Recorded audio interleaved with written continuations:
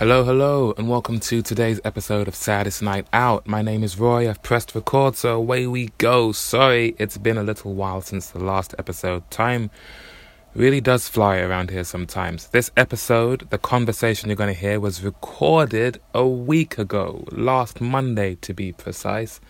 The date was, I can't quite remember, it was sometime in March.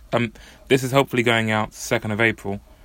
The conversation was had on the 25th of March. So last Monday, I hosted an open mic at Anise Bar, which is a restaurant bar situation near Liverpool Street Station.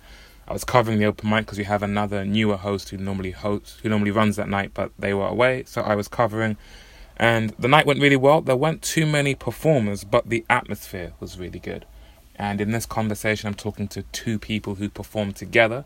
They are Delilah Black and Buckley from the band The Life and Death. So you're going to hear me talking to them after our open mic in Anise Bar. We're still in the bar. I think you might hear some other people talking in the background, but hopefully you can hear our conversation all right. And then I'll catch up with you a little bit more, maybe fill you in on all that's happened since I was last on here after you hear this chat. So enjoy, and I'll catch you in a bit. Press record. We're inside Anise Bar. The open mic night is finished, and I'm here with the last standing soldiers of the evening. Two of our performers from earlier tonight. Cheers to you both. So what are your names? I'm Delilah Black. I am Buckley. So how did you two come to meet each other? We came together because, how did we meet? Through Charlotte, huh? Oh, through a mutual friend. Through a mutual friend we came together, and Buckley was doing music and I was doing music, so that's how we got to know It each just other. made sense to combine forces. That's right, yeah. So when did you start doing music, Delilah? Well, I was in a high school band when I was a kid, so I've always been doing music. Not always professionally, but I've always been doing music, and I've always loved doing music. Always had an interest in Always some had an sort of interest, and always was singing or playing something or writing something, or just always had an interest, yeah. So when did your interest in music bring you to London? Oh, well, because I had this boyfriend who, It's all right, let it all out. It's all right. We're all friends here. I had this boyfriend. I came from a very sheltered background, and he happened to have some David Bowie music, and I didn't really know who David Bowie was. I heard some songs that I liked, but I didn't know that it was David Bowie. And then I heard all of this Bowie music, and then that was it for me. So that was it. I started. When he led you back to London? Well, I knew that Bowie was from London, and that these other really good musicians like Freddie Mercury, I love Freddie Mercury as well, and he was from England, so I thought, well, I have to come to England because I guess that's where that's where it all happens. Yeah. So how long have you been in England? Oh, I'd rather not say. So where had you come here from? I came from New York, but my family is in Miami now. Do you still visit from time to time? Oh, yeah. I still Does go London back. feel like home for you? Definitely, yeah. This is definitely home. I wouldn't want to go back now, no. So you're smitten. It lived up to your expectations. No, London is great. I love London. London's my kind of town. No, I love London. Yeah, I would Glad love to hear it. it. Yeah. All right, so Buckley, what about you? What's your story? How did you come to be in London?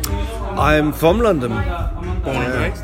Yeah, pretty much, yeah. I was actually born in Cambridge, but my dad was, my mum and dad were there. My dad was studying at the time, but that was a long time ago, but they were When did originally from music East enter the London. picture? Oh, always. I've been playing in bands since I was 16 years old. So, yeah. Do you remember what it was that first turned you on to wanting to be in a band? I liked rock and roll music and then rebellious music. I remember seeing Iron Maiden play on Top of the Pops when I was about 11 years old and saying, I like that. And then I found my way from there. So you both make music in London, is that fair to say? Yes. So what are your most recent musical pursuits? What are you up to in the world of music these days? I'll start with you, Delilah. Well, we just actually started working together last week. You and Buckley? Yeah. So what we're doing now is doing these wonderful open mic gigs. And what we're hoping to do is to get more into sort of like the Americana country sort of vibe of things, and that's the direction that I'm heading with. And I like people like kind of like with Jack White, that kind of thing, Angel Olsen, and that kind of stuff. That's the direction that I want to go in. So you working on original material? Oh yeah. So I write and compose, and I play ukulele, and I do folk clubs sometimes. So I like traditional music, and I like also island music that's quite traditional as well, because I'm from the Caribbean originally. So yeah. So there's a lot being mixed into the melting pot. Yeah. Well, it's all related. I think it's all related. Have you been working on your own music for a while? Is it a more recent thing you've started doing? Well, I've always worked on my own stuff. From the time I started doing music, I've always written. I used to sing in a band a while back as well. So I've always done my own stuff because, yeah. So this is just the latest implementation?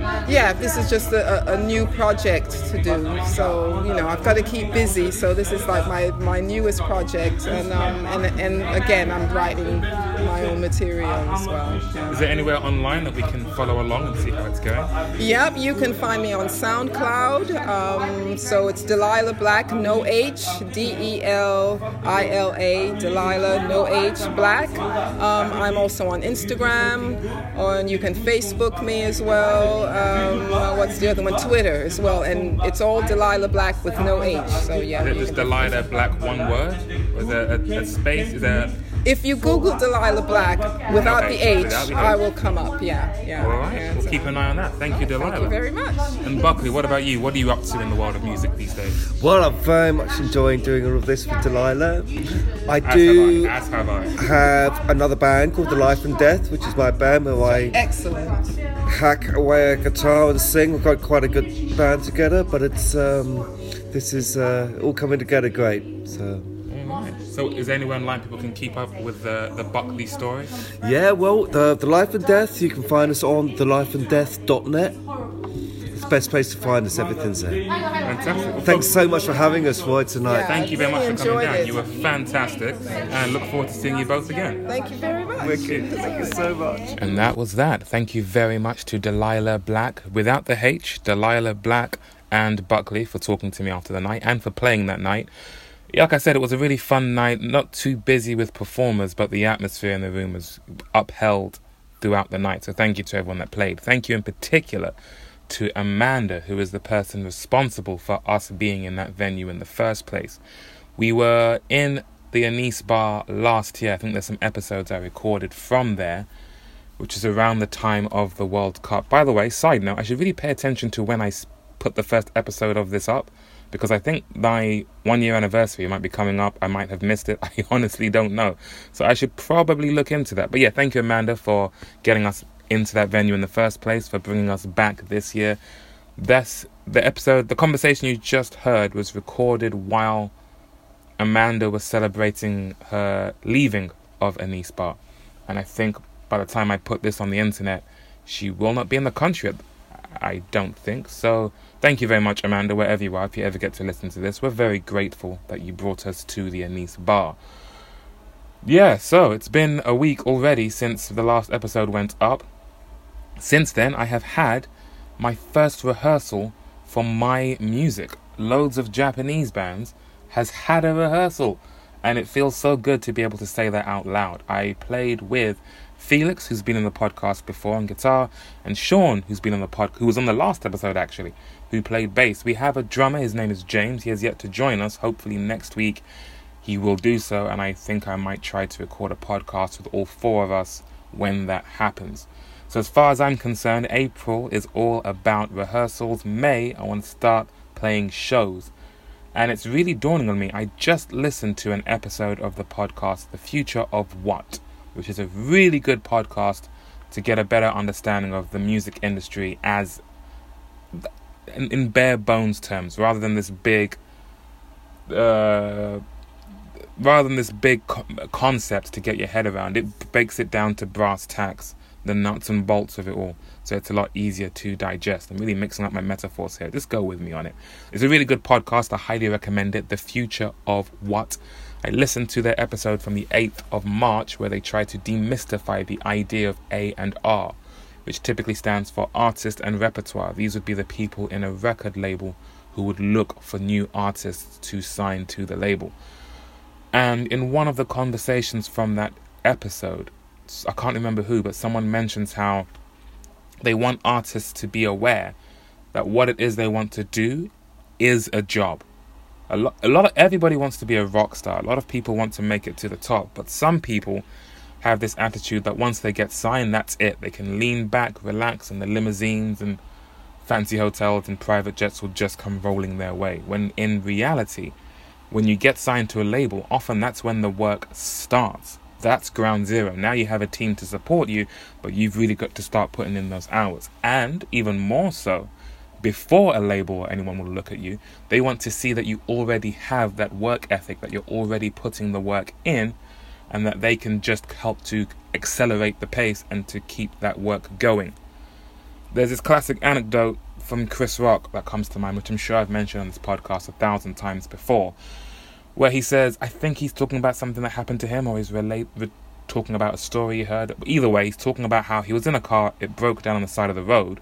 While waiting for any kind of repair service to show up, he was trying to flag down any passing cars to help him, I think, change a tire or to move the car or something, I don't know. But while the car was stuck and he was trying to flag down passers-by, no one stopped to help him. But once he started trying to push his car himself, then people pulled over and said, hey, do you need a hand? People want to help someone who's already trying to help themselves. I might be phrasing that incorrectly, but I hope you get the gist of it. And that's the case with music, that's the case with any industry, and that's the fact that I need to really come to terms with. Now that I have other people that are willing to play my music with me on stage, rehearsals cost money, both financially and time and energy, etc., etc. So I really want to get to some sort of money-making part of all this as quickly as possible. Which means, I remember back when I was learning to drive, my friends and I all were somewhat competing who could get their driver's license with the fewest lessons. Because driving lessons cost money. So I think I did it I know I got 8 minors. I think I got 8 minor infractions, which means you still pass. And I want to say I did it in 8 lessons, but I don't know if that's quite correct. But either way, you wanted to do it as quickly as possible because that costs money. So the quicker you can get to passing, the less money you have to spend. That's my attitude now with wanting to play a show. The quicker I can get to the point where my band and I are ready to play a show, the better. Which means I have to look at what's the most efficient way to teach other people my songs. Whether it's getting together in rehearsals, I bought these magic whiteboards, which are whiteboards on a reel, kind of like cling film or kitchen foil. You tear off a sheet and it sticks to pretty much any wall without sellotape, without blue tack. This is not a sponsored episode, though. If they do want to sponsor me, step right up. But I use that to write down, verse, chorus, and the different chord changes, etc. And it worked a treat. That's the type of thinking I have to actively engage.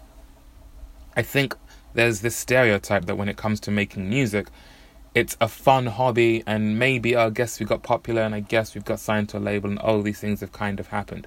Whereas I'm much more of no, I actively want these things to happen, so I have to work towards them. So the first hurdle I need to actually overcome is writing out guitar tabs and bass tabs and maybe even drum tabs, I don't know, for my songs, just to aid the process of learning. Because us getting together is very expensive. If I can try and keep the wheels turning while we are apart, that's where I have to put my efforts. I also need to re-up my efforts in promoting the open mics. We now have an open mic night every night of the week. This week we'll have our first open mic on a Thursday at a place called The Nelsons in Hoxton, which is right near the rehearsal studio that I've used most often, which is called, I can't remember, I'm going to try and find it on my phone while I record this, but it's all in the Hoxton area, right near Hoxton Overground Station. So we've got a new open mic starting on Thursday. In fact, today I need to head to that venue to make sure that equipment has arrived and it's all working properly, meet the people who are there, and so on. So things are happening. But I just need to take the wheel and really make it happen the way I want it to. I know when I came back to this podcast most recently, I can't remember which episode it was. Oh, by the way, I first met Buckley at the gig where I saw Juliet and Nanette. Do I remember what episode that was? No, I don't remember what episode that was. I think it was in the 130s, but there's just been so many. I thought I'd put that out there. So it was episode 128 when I went to see Juliet and Nanette play at the library. Juliet introduced me to Buckley and we got to talking, and he was telling me about his history with his band and, you know, the trials and tribulations of getting people together to play shows and so on. It was a really interesting chat, and I did, again, as I often do these days, think, should I record this? But there wasn't time, and I just enjoyed talking to him, so it was great to catch up with him again and to actually get something on for the podcast. So I look forward to the next time we cross paths, and I look forward to seeing his band play. Hey, maybe our bands will play the same bill. Who knows? So, when I last returned to this podcast, which I guess was episode 129? I don't know. Let's see. If I look at the dates, episode 129 was the 4th of March, 135th, 6th, 7th, 7th. No, maybe episode 134, which is the 22nd of March. Maybe that comeback. I talked... Oh, no. I think it was episode 129 with Mean Caesar and Alona. I was talking about having to recalibrate my motivation for doing this podcast in the first place. How I got carried away with thinking, oh, this is such a cool idea. I'm sure to build up a following instantly, have thousands of listeners, and just a bit like I've just said about how some artists think once they sign to a label, that's it. The hard part's over. Now they're on easy street. And I've very much found that isn't the case with this podcast. And that's what really pulled the plug on my motivation. Bigger gaps started happening between episodes. And then I took a few months off looking at my list of episodes. Episode 127 was the 2nd of October last year. Episode 128 was the 1st of February this year. That's a bit of a gap considering this is supposed to be a daily podcast. But my new goal is just, this is a chronicle, a diary, if you will, for me personally, to keep track of it helps me to keep track of what I'm doing so I don't fall into procrastination. It helps me get over my anxieties when it comes to approaching new people and talking to them. And it helps to, build a narrative around what it is that I'm doing. Because now I'm thinking, if I get this band together and want to play a show, if I start knocking on the doors of promoters, I'm just one of a field of people all trying to get a show at your venue. But if I'm that guy you spoke to on the podcast, it's, oh yeah, I remember you. Okay, let me see what dates I've got maybe to get you a show. I'm not saying that will definitely happen, but having this podcast definitely can't hurt. So that's part of... I don't know where I was going with this whole tangent. I don't know. Thank you for listening. Whenever I find myself getting into that mind space of, wait, what was I talking about? That always seems like a good indication to call it a day on that episode and pick up where I left off on the next one. Thank you for listening. Oh, I don't think I've ever mentioned this on the podcast, but I listen to every single episode, well, not every single episode, but every episode on Spotify of the New York Times Popcast, which is a really interesting podcast and one I also recommend. The Future of What and the New York Times Popcast. And I also listen to The High Low. Who doesn't at this point? Anyway, that's enough from me. Oh, and congrats to Heavy Heart, who just released a new single, which is called... Again, I'm dialing up the phone. Come on, let's switch it on here. It's called Dowsabel. Dowsabel. I think they're the most recent band I spoke to, and I sent them an email saying thank you very much, and they just got back to me saying thanks for the conversation. So we've been a bit busy because we just released a single, which, yes, I can see. You know who else released a single? Skeletons, who have a poster up in the rehearsal studios I go to, which I just remembered I forgot to find. What is that rehearsal studio called? It starts with a K. It's right near Hoxton. Caffrey Studios on Laburnum Street. That's where I tend to rehearse, and in the rehearsal space they have posters up for a gig by Skeletons, who again have been on the podcast. I don't know what episode. Just search Saddest Night Out. Skeletons with a Z though. Skeleton Z. They've got a single out called Got to Be Right. I think that is the name. I've got it saved on my podcast. On my playlist for 2019, which is just every song that kind of makes it go, I add it straight to the playlist, and there's, Got to Be Right. It's really good, like really well produced. I'm impressed. I mean, it sounded great live, but there's always that slight, it sounds good live, but will they be able to capture it on record? And they absolutely do, so congrats to them. Now I'm definitely rambling, so thank you very much for listening. I'll hopefully catch you on the next episode tomorrow. But if not, look after yourselves, and I'll see you when I see you. Take care.